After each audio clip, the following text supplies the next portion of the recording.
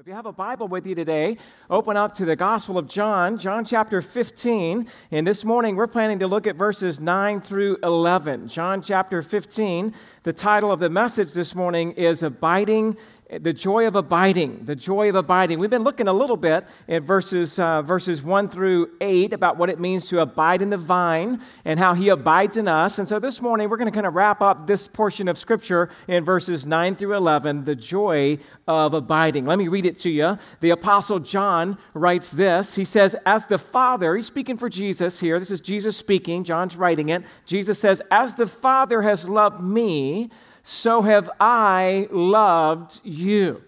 Abide in my love. If you keep my commandments, you will abide in my love, just as I have kept my Father's commandments and abide in His love. These things I have spoken to you, that my joy may be in you, and that your joy may be full. Father, we pray that you would help us to learn this morning more about what it means to abide in the vine. And this morning, I pray that you would specifically highlight for us through this text the joy of abiding. Open our ears today, open our hearts so that we could see your word and see Christ, and that we would be transformed more and more into His image. And it's in Christ's name that we pray, amen. Well, how many of you have ever heard that Bible verse somewhere in the Bible that says, the joy of the Lord is your strength? You've heard that? How many of you guys have even maybe sang that song growing up when you were a kid? The joy of the Lord is my strength. You can know the song, right? I won't sing it anymore because I don't want to put to shame what Caleb just did for us over here. But you know the song, right? You know the verse. Now, who knows where that verse is found in the Bible? Oh, there we go. Nehemiah 8:10. You don't have to turn there, but there's a story in the Bible of Nehemiah. Let me explain to you the context of where we find that verse in the Bible. Nehemiah is a fantastic book in the Old Testament. It's all about how the Israelites returned from Babylon back to the Promised Land. You see, Israel had sinned against God, and they were disciplined by a loving father who had taken his people to Babylon for 70 years. And toward the end of that time, a man by the name of Nehemiah, who was the cupbearer to the king, was placed in this interesting position where he was actually able to petition King Artaxerxes, the Persian king, for him to be able to return to Jerusalem. The king let him go, gave him special provisions and protection along his way, and after returning to his homeland, Nehemiah challenges his countrymen to arise and rebuild the shattered walls of Jerusalem. And in spite of the opposition without, and in spite of some attacks even from within, this task was miraculously completed in just 52 days. By contrast, the task of reviving and reforming the hearts of God's people would take a lot longer than 52 days. And so some of his contemporaries were Zerubbabel, who helped rebuild the temple a little bit earlier, Ezra, one of the prophets who was going to remind the Jews about God's word, and he used Nehemiah to rebuild this wall around Jerusalem. Now in Nehemiah 8, where we find that verse, the joy of the Lord is your strength, it's Ezra that's actually reading from the book of the law of Moses from early in the morning till about midday. So if you count up those hours, it seems to me that he was reading for about 6 hours. And he's just reading the Word of God. And as he's reading the Word of God, the law of Moses, parts of the Torah, the people were convicted. And they began to weep. And they began to both raise their hands up to heaven, but also to bow on their faces before a holy God. And the Bible says there in Nehemiah 8, they began to mourn, and they were weeping as they were convicted in their hearts of all the ways they had sinned against God, maybe realizing for the first time that they deserved God's discipline, and they deserved God's wrath. But now they're back. They're back in the Promised Land. They're getting reoriented about what it means to really worship a holy God. And it's in that very context that we read Nehemiah 8:10. Then he said to them, go your way, eat the fat and drink sweet wine, and send portions to anyone who has nothing ready. For this day is holy to our Lord. and do not be grieved, for the joy of the Lord is your strength. Here's what he's saying. A holy day dedicated to the Lord should include the reading of the Word of God. A holy day dedicated to the Lord ought to include the explanation and the preaching of the Word of God. A holy day dedicated to the Lord should include deep conviction to the heart where God's people mourn over their sin.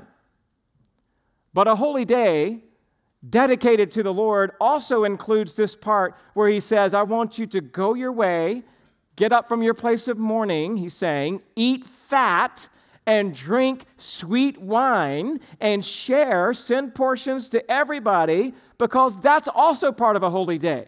You see, a holy day has grieving, but a holy day also points to the gladness we have in God. And what Ezra is saying, and Nehemiah records it here, is that a day that honors the Lord includes both repenting and rejoicing. And if you want the joy of the Lord to be your strength, it's not just some surly, sappy Christian song. There's got to be some solitude, and there's got to be a foundation that's solid, built on the Word of God. And it's built on a brokenness where you repent of all your sin. And then it's built on that rejoicing of saying, you know what? We don't have to stay down forever. It's the joy of the Lord that is our strength. We're going to rebuild this wall. We're going to rebuild Jerusalem. We're going to rebuild our faith, all based on the Word of God. When we do that, God gives us a special strength. And in that strength, there's great joy. There's joy like none other that you could ever experience. And that's really what our text is talking about this morning. As we look at this passage this morning, Jesus is telling us, I want you to delight yourself in me. I want the joy of the Lord to be your strength. I want you to know, look at verse 11 again. He says, I've been telling you all these things. Why? I've spoken all these things to you so that my joy will be in you and that your joy will be made full. Well, this morning, I want to simply ask 4 questions about the joy of abiding in Christ, and I'm going to answer those questions for you from this very text. Remember, the theme of verses 1 through 11 is really found in verse 5, where Jesus says, I am the vine, and you are the branches. Whoever abides in me, and I in him, he it is that bears much fruit. For apart from me, you can do nothing. Let me ask you 4 questions about why it is that Jesus taught this and how it is that we can fully understand it. If you're taking notes, it's there for you in your outline. Question number 1, how much does the Father love the Son? Now look at the beginning of verse 9, because Jesus says here something pretty profound. He says, as the Father has loved me. Now, as a reminder, we're in the middle of that upper room discourse. Jesus is about to go to the cross in about 12 to 18 hours. He's been teaching about the vine, and now he's asking the question, I'm asking the question based on what he taught, how much does the Father love the Son? Because he says, as the Father has loved me, and he's about to unpack something beautiful. So let's just answer that first question. How much does the Father love the Son? Your first blank, if you're taking notes, is we could say that it's a love that was before time. This is how much the Father loves the Son. It's a love that was before time. In fact, in John 17, in Christ's high priestly prayer, verse 24, Jesus says, Father, I desire that they also, whom you have given me, may be with me where I am, to see my glory that you have given me, because you loved me before the foundation of the world. You see, the Father has loved the Son from eternity past. The Father, Son, and Holy Spirit, 3 persons but one God, have this love for one another from eternity past. This is a love like none other. This is a love that is longer than a lifetime. It is longer than 100 years. It is longer than 1,000,000 years. This love between the Father and the Son existed from eternity past to today to eternity future. It's a love that lasts forever. That's how much the Father loves the Son. How else does the Father love the Son? Your next bullet point there says it's a love that gives him all things. John 3:35, the Father loves the Son and has given all things into his hand. That's how much the Father loves him. There is nothing that the Father has withheld from the Son. The Father loves the Son so much that He has literally given all things into His hand. He has given the Son all authority. He has given the Son all judgment. He has given the Son all power to call whom He will into saving faith. Love gives, and the Father has given all things to His Son.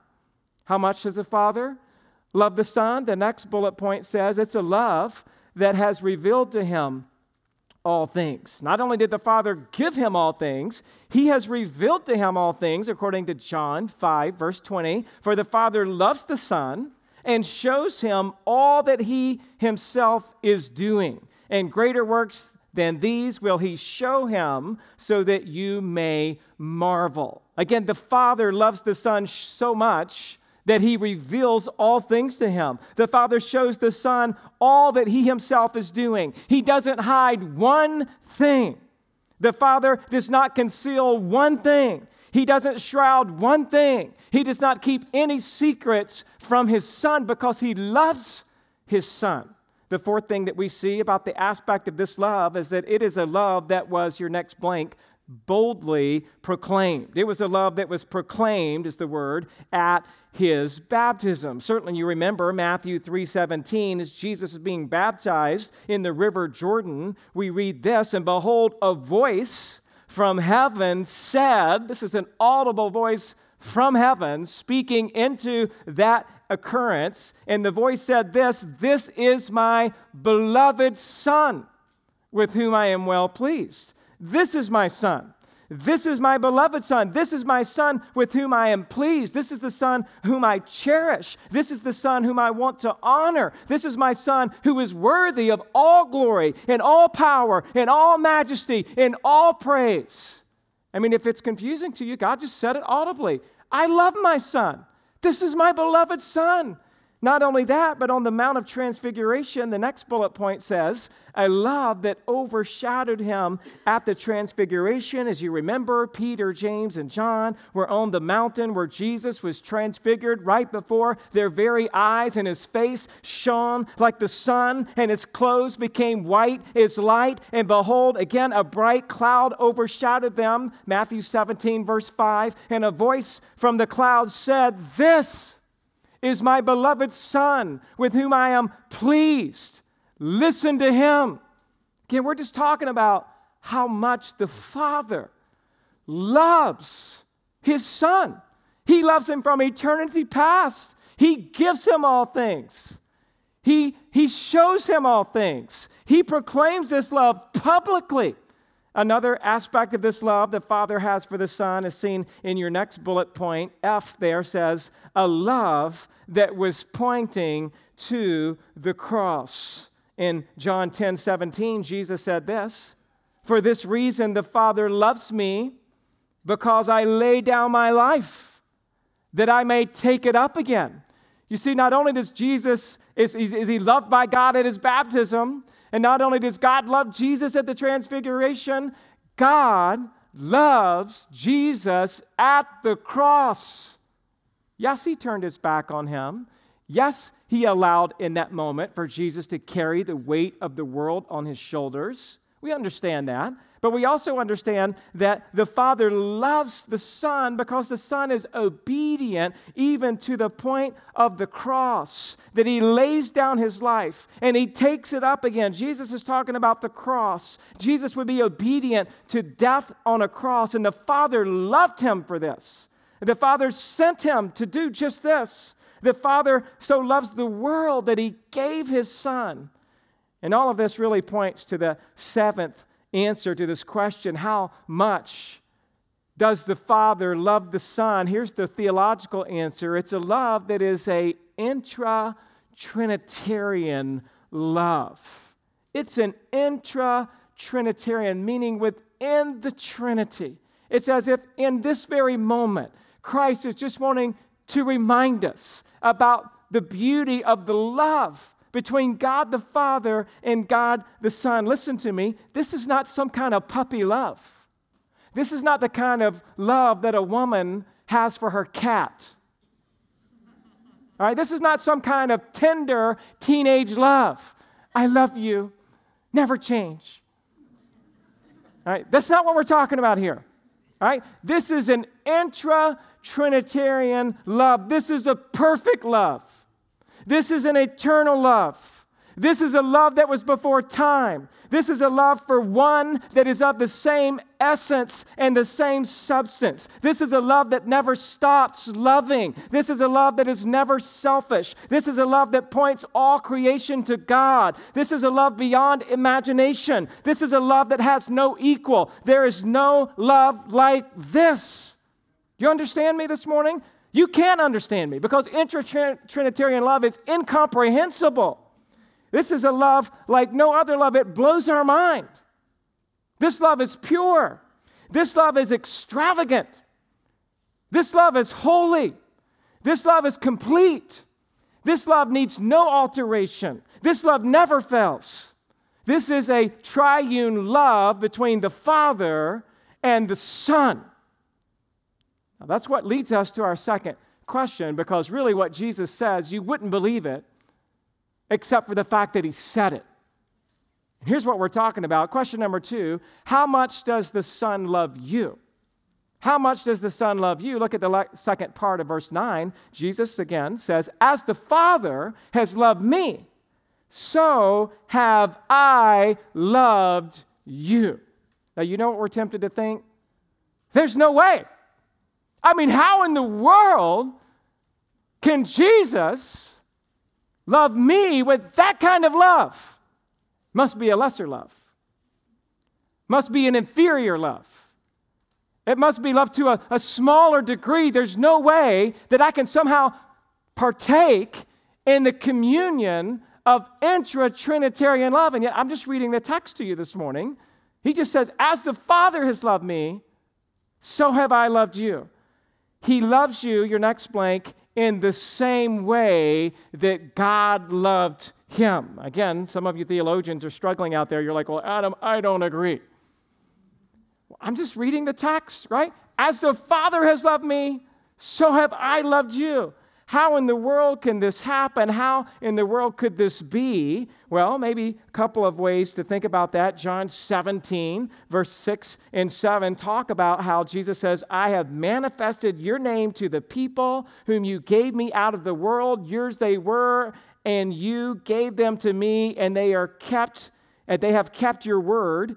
Part of what he's saying here is like basically everything the Father's given to me, I'm now giving to them. It's John 17, 7. Now they know everything that you have given me is from you. He goes on in verse 8, for I have given to them the words that you gave to me, and they have come to know the truth that I came from you. Part of what we learn here is that basically, just like God the Father has revealed everything to the Son in return has revealed himself to us. And he's given us the opportunity to walk in truth and to walk in love. I think the Bible says every spiritual blessing in the heavenly realms is ours in Christ Jesus in Ephesians 1, right? So the idea here is he's saying everything that the Father's given to me, I'm now giving it to you. How much does the Father love the Son? With everything. How much does the Son love you? With everything.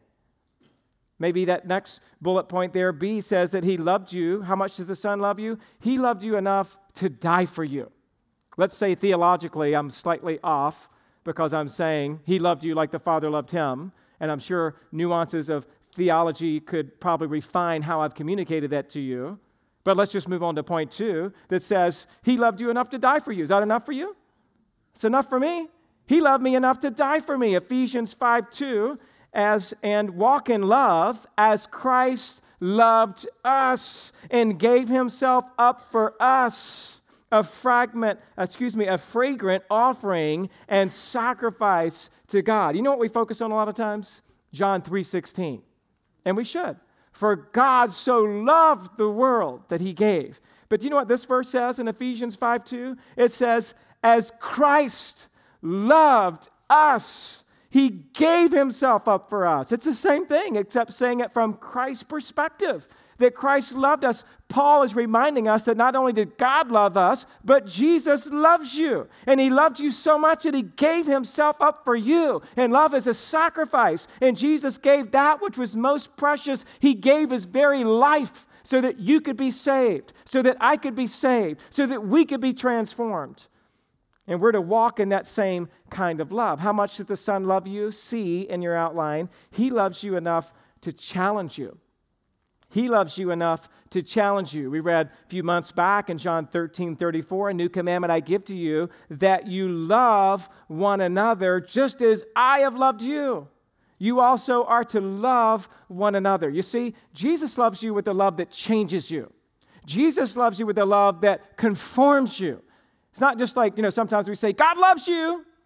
And that's true. He does love you. But I think we should also say, God loves you, and that love he has for you changes you. And when it changes you, it causes you to start loving others like you've been loved by him. That's what love does. It changes you so that you can love one another in the same way that he has loved us. We began to prioritize others. We began to serve others. We began to sacrifice for others. We began to show more patience to one another. We began to encourage one another with that same love that's been demonstrated to us by God. And now we see also through Christ. It's John 15:12. This is my commandment, that you love one another as I have loved you. To whom much has been given, much is required. Jesus has given you much love, and so he expects you to love one another much. Even if you don't like each other, you still got to love each other.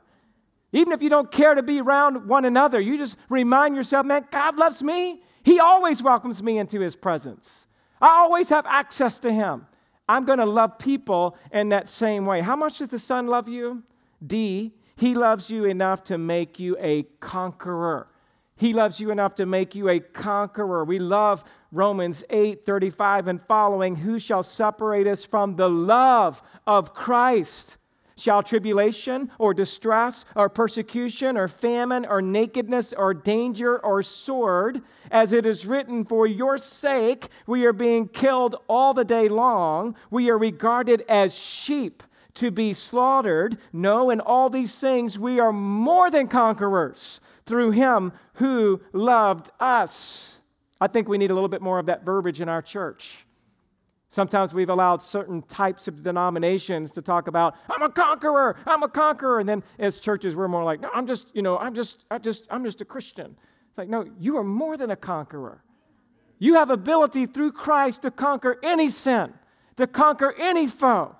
You have the ability in Christ and by the power of the Holy Spirit to make sure that that love rests in you, and that love of Christ is what makes you who you are. And the Bible says that if you're in Christ's love, you are more than a conqueror, which means that he will help you get through any trial, any distress, any persecution, any peril, any difficulty, and any danger. This does not necessarily mean that he will remove those hardships. What it means is that his love will be with you in the hardship. And because his love is with you, and because his love is strengthening you, and because his love cannot be separated from you, you are more than a conqueror through Jesus Christ who loves you. How much does the Son love you? He loves you to the very end. He loves you to the very end. John 13, verse 1. Now, before the feast of the Passover, when Jesus knew that his hour had come to depart out of this world to the Father, having loved his own who were in the world, he loved them to the end. This means that he loved you to perfection, that he loves you to completion, that he loves you all the way through.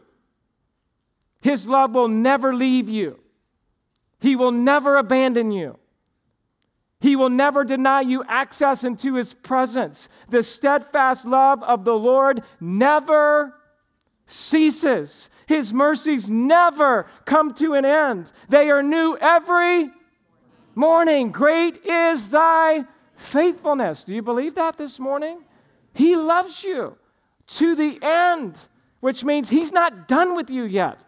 Yes, we're progressing in our sanctification, but He loves you in the midst of it, which means when you fall, He pulls you back up because He loves you and He's committed to you and He will not drop you. We have a perfect love that we see that the Father has for the Son. We have a perfect love that we see that the Son has for you. Third question we're asking this morning, well, how do I abide in Christ's love? Look at the end of verse 9. It says, abide in my love. Now, that's something you got to do. The way I see it, that is an imperative where He's now putting the onus, to some degree, on you. And to deny that fact is wrong. He's saying, I love you just like the Father loves me, but I want you to abide in my love. What does that mean to abide in His love? By remaining true to Christ. We've been discussing this for a couple of weeks already, but to abide means to remain. You stay right there under the waterfall of His grace. It's like when you're taking a hot shower on a cold day. Where do you stand in the shower? Up against the wall? Or do you stand right under the hot water that's falling? You're like, I'm right here. And that's what He's saying. You got to remain right under the waterfall of the grace of God. Where is it that you want to sit when you go to the movies? Back in the back corner? No, you want to sit right in the middle so you can receive all that information that you paid $16 for, right? Where do you drive when you're on the freeway? You get in a good lane and you're like, I'll be driving down the freeway. Sometimes my wife might mention, hey, do you want to get in this lane or that lane? I'm like, no, I want this lane. This is the best lane. I'm staying right here because this is going to get us there the fastest way. Right? Sometimes she's right and I should listen. I know. But the idea is we got to remain true to Christ. We remain in Christ. It's His grace that saves us. But it's our responsibility, at least in part, synergistically, to remain in close relationship with Him. That's why Christ gives us the imperatives of even John 15:4, abide in me and I in you. He says it again in John 15:7. If you abide in me and my words abide in you. You see what He's saying? He's saying, look, I love you, but you got to remain in me. You have to stay intact, lest you become like a branch that bears no fruit, which is only intact externally, but it doesn't have the nutrients coming from the vine. And that branch that bears no fruit is not abiding. And that branch that's not abiding is not bearing. And that fruit that's not bearing gets cut off and thrown into the fire, which is why we got to meditate on Galatians 2:20. I've been crucified with Christ. It's no longer I who live, but Christ who lives in me. It's me abiding in Him, Him abiding in me. It's me living in Him. It's His life living in me. There's this relationship. To abide in His love means that we have union with Him. It means that we're continuing in Him. It means that we're depending upon Him. It means that we're unashamed of Him. We're abiding in Him. Don't you want to stay in that love? I do. In one sense, positionally, you're in. I mean, when He saves you, nobody can snatch you out of His hand. So we need to emphasize that. Amen. Nobody can ever snatch you out. I'm in. But now that I'm in, I'm staying in. And I'm going to stay right in the middle. And I'm going to stay right under the hottest part of that waterfall because there's something beautiful about that continual relationship. So how do we abide in Him? Well, first, you got to remain true to Christ. Second, or B, by keeping Christ's commandments. By keeping Christ's commandments. Look now with me, if you will, at verse 10. If you keep my commandments, you will abide in my love, just as I have kept my Father's commandments and abide in His love. Part of abiding means that not only are you remaining in Him in your faith and your focus, but that you're keeping His commandments. That's exactly what this verse is saying. If you want to abide, you've got to keep. And do you want to abide in that love, then you've got to keep walking with Christ. In fact, Jesus has been saying this for a couple of chapters. John 14:15. If you love me, you will keep my commandments. I read that to say it's impossible to say, I love Jesus and continue in your sin unrepentantly, on purpose. It's one thing if we fall into sin, then we repent and we turn from our sin and we get right with God and we get right with others, and that's showing that we're really abiding. But if somebody throws in the towel and they're like, I can't help continuing to sin this way, and they're living and embracing that sin every moment of every day, then it's like, how can we say in that moment that I love Jesus? If you love me, you will keep my commandments. John 14:21, whoever has my commandments and keeps them, he it is that loves me. And he who loves me will be loved by my Father, and I will love him and manifest myself to him. It's John 14:23. If anyone loves me, he will keep my word, and my Father will love him. And we will come to him and make our home with him. Some people get confused here about the differences between what I'm talking about: salvation, sanctification, positionally abiding, practically abiding. Positionally, I'm loved by God no matter what, and yet it certainly seems like in some of these texts, he's like, if you keep my commandments, I will love you and make my home with you. Listen to me, you're saved by faith in Christ alone. But that faith does not stay alone. As you grow in your Christian faith, you walk in obedience to God's word. The walking in obedience does not save you, but it is evidence that you have been saved by God's grace. The person who is not walking with God does not know God, just like the person who doesn't bear fruit will be cut from the vine and thrown into the fire. Let me try to clarify it this way. You see here a little addendum in your notes where I entitled it, 2 Lies About Keeping Christ's Commandments. I want to take just a moment here because we're looking at verse 9 and 10 about abiding, but we're also learning that abiding in that love which God freely gives ought to also incorporate keeping Christ's commandments. There's 2 lies that often happen when we think about exactly where we're talking about here in this passage at the moment. I want to give them to you. Lie number 1 would be to the unbeliever. When we think about keeping Christ's commandments, there's a lie that Satan offers to every unbeliever, and that lie is this: you have to keep Christ's commandments in order to be saved. That's a lie. You don't have to keep Christ's commandments to be saved, but unbelievers are tempted to believe that lie. So they construct religion and they construct different obediences to that religion, to which they say, if you do all of these things, some of which incorporate Christ's commands, some of which do not. But they say, oh, if you keep all of this stuff, if you do all of these things, well, that'll show you're saved. If you go get baptized, you go do the Eucharist, you come to communion, if you go to church, if you go to a Christian home school, if your family reads the Bible, if you're a good person, if you love thy neighbor, you fill in the blank. Unbelievers are tempted to think, well, if I'm obeying Christ's commandments, many of these would struggle in our own Protestant church. Many of these we see in a Roman Catholic situation or in some other teaching that begins to place a great emphasis on the things that you do more so than on the grace of God. And it is a lie, and unbelievers are tempted to think, if I keep His commandments, if I'm a good person, then surely I'll be saved. This lie says that in order to become a Christian, I have to bear fruit. In order to become a Christian, I have to do all the things that a Christian does. This lie says that in order to become a Christian, I have to be a good person and love my neighbor. And I'm just here to tell you today, that's a lie. That's not how you become a Christian. You become a Christian by seeing God as a holy God.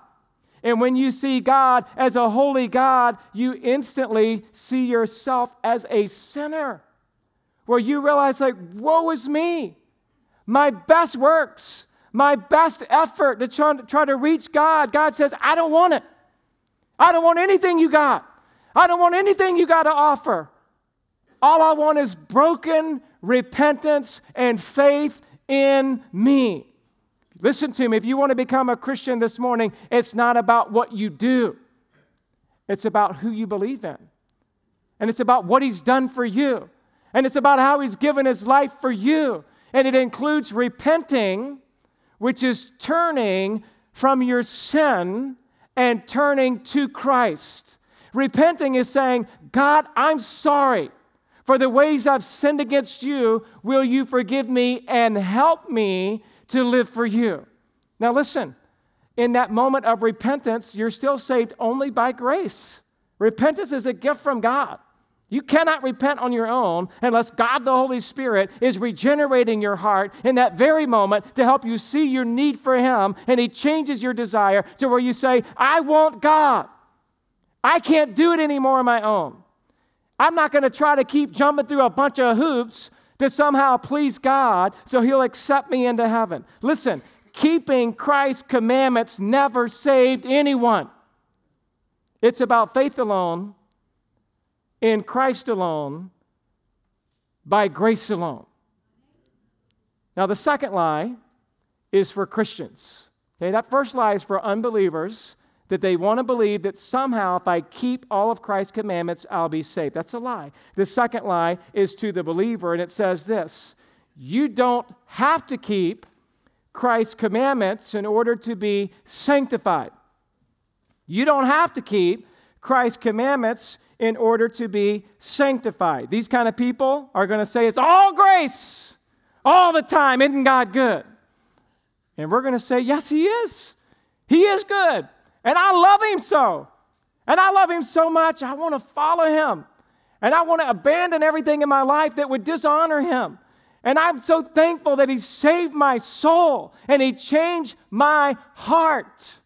And so now I better get busy doing exactly what it is that God's called me to, how He's called me to live. I mean, this person would say, well, then now that I'm saved, I can just kind of add Jesus to my life, but pretty much just kind of live for me. I'll just add Jesus in. Bless you, Jesus. Love Jesus. You talk to people in our culture all the time. They may say, I love God. I love Christ. That's less common. But it does happen, right? In church settings, people be like, oh, I love Jesus. And yet you look at their life Monday through Saturday, and they're living for themselves. I'm not saying as Christians we don't struggle with that. Of course we struggle. Every day it's a fight, and every day it's a battle. What I'm talking about is the person who's just given up the fight. They said, I've said the prayer. I've told Jesus I love Him. I've been to church with Grandma plenty of times. I'm a Christian, so now I can just live however I want. Listen to me, that's a lie. You cannot live however you want. If you belong to Him, you will live for Him because you will want to live for Him, because He will change your desires, and He will change your direction, and He will change your affection, and He will change you in such a way that you want to abide in Him. You want to remain in Him. And the way that you remain in Him is that you obey Him and you keep His commandments. And as you do that, you're not just doing it out of duty. You're doing it out of delight. You're doing it because you have no greater joy in life other than to obey God. Nothing else matters. Nothing else brings joy. Not alcohol, not money, not sex, not position, not accolades or awards. Nothing else matters. We don't live for that stuff. We live for God because we love Him. So to summarize these 2 points, you don't have to keep Christ's commands in order to be saved, because salvation is by grace. And you do have to keep Christ's commands in order to grow in sanctification. Otherwise, you're not abiding in the love of Christ. Justification is immediate. Sanctification is a progressive growth, day by day, walking with Christ. Listen to me, church. Don't fall in either one of those lies. Be clear in your thinking. Look to God's Word. Be informed by the Scripture. We're saved by grace alone. And now we're called to walk in obedience, abiding in the vine every single day. And aren't you thankful, this last point, and we'll close, aren't you thankful that we can get some help by looking, your last blank for this morning, by looking at Christ's example? I mean, notice what Jesus says at the end of verse 10. He's like, hey, that's what I've been doing. Just as I have obeyed my Father's commandments and abide in His love. Listen to me. Jesus is saying, I'm not telling you to do something I'm not doing. I'm not asking you to do something that I'm not willing to do. You know, I ran cross country in high school for 4 years. And sometimes our cross country coach, I felt like, gave us a pretty hard workout. And I was so thankful, though, that our cross country coach actually ran the workouts with us. And he would get out there and say, we're going to do another mile. We're going to do another mile. I wanted to just look at him sometimes and say, shut up. Oh, I can't say that in front of my kids, right? But you know how it is. Like you're just like, oh, you're killing me. Sometimes we go to other schools and I'd see some fat coach sitting on the sideline, run another mile. What do you think his runners were thinking? Yeah, you got to get out here with us, coach. You know, I happen to have a coach who ran with us, and he ran his heart out. And sometimes we would beat him, and sometimes he would beat us, but he gave his all every time. That inspired me. I was just like, man, coach, are you sure you're going to run this with us today? He's like, come on, boys. And he'd just get out there and just run. You know what? Jesus is saying, I'm running the race. I'm obeying everything the Father's called me to. I'm not telling you to do something. I'm running all the way to death.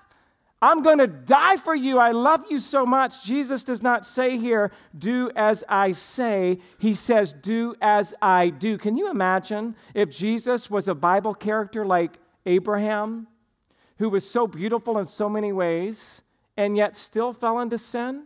Can you imagine if Jesus was a Bible figure like Moses, who did so many beautiful things and yet still fell into the pride of his own sin? Can you imagine if Jesus was like David, who was a man after God's own heart and the king of Israel, and yet he still fell in his own sin?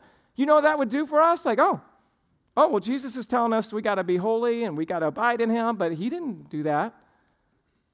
But we don't have a Jesus like that. Our Jesus never sinned.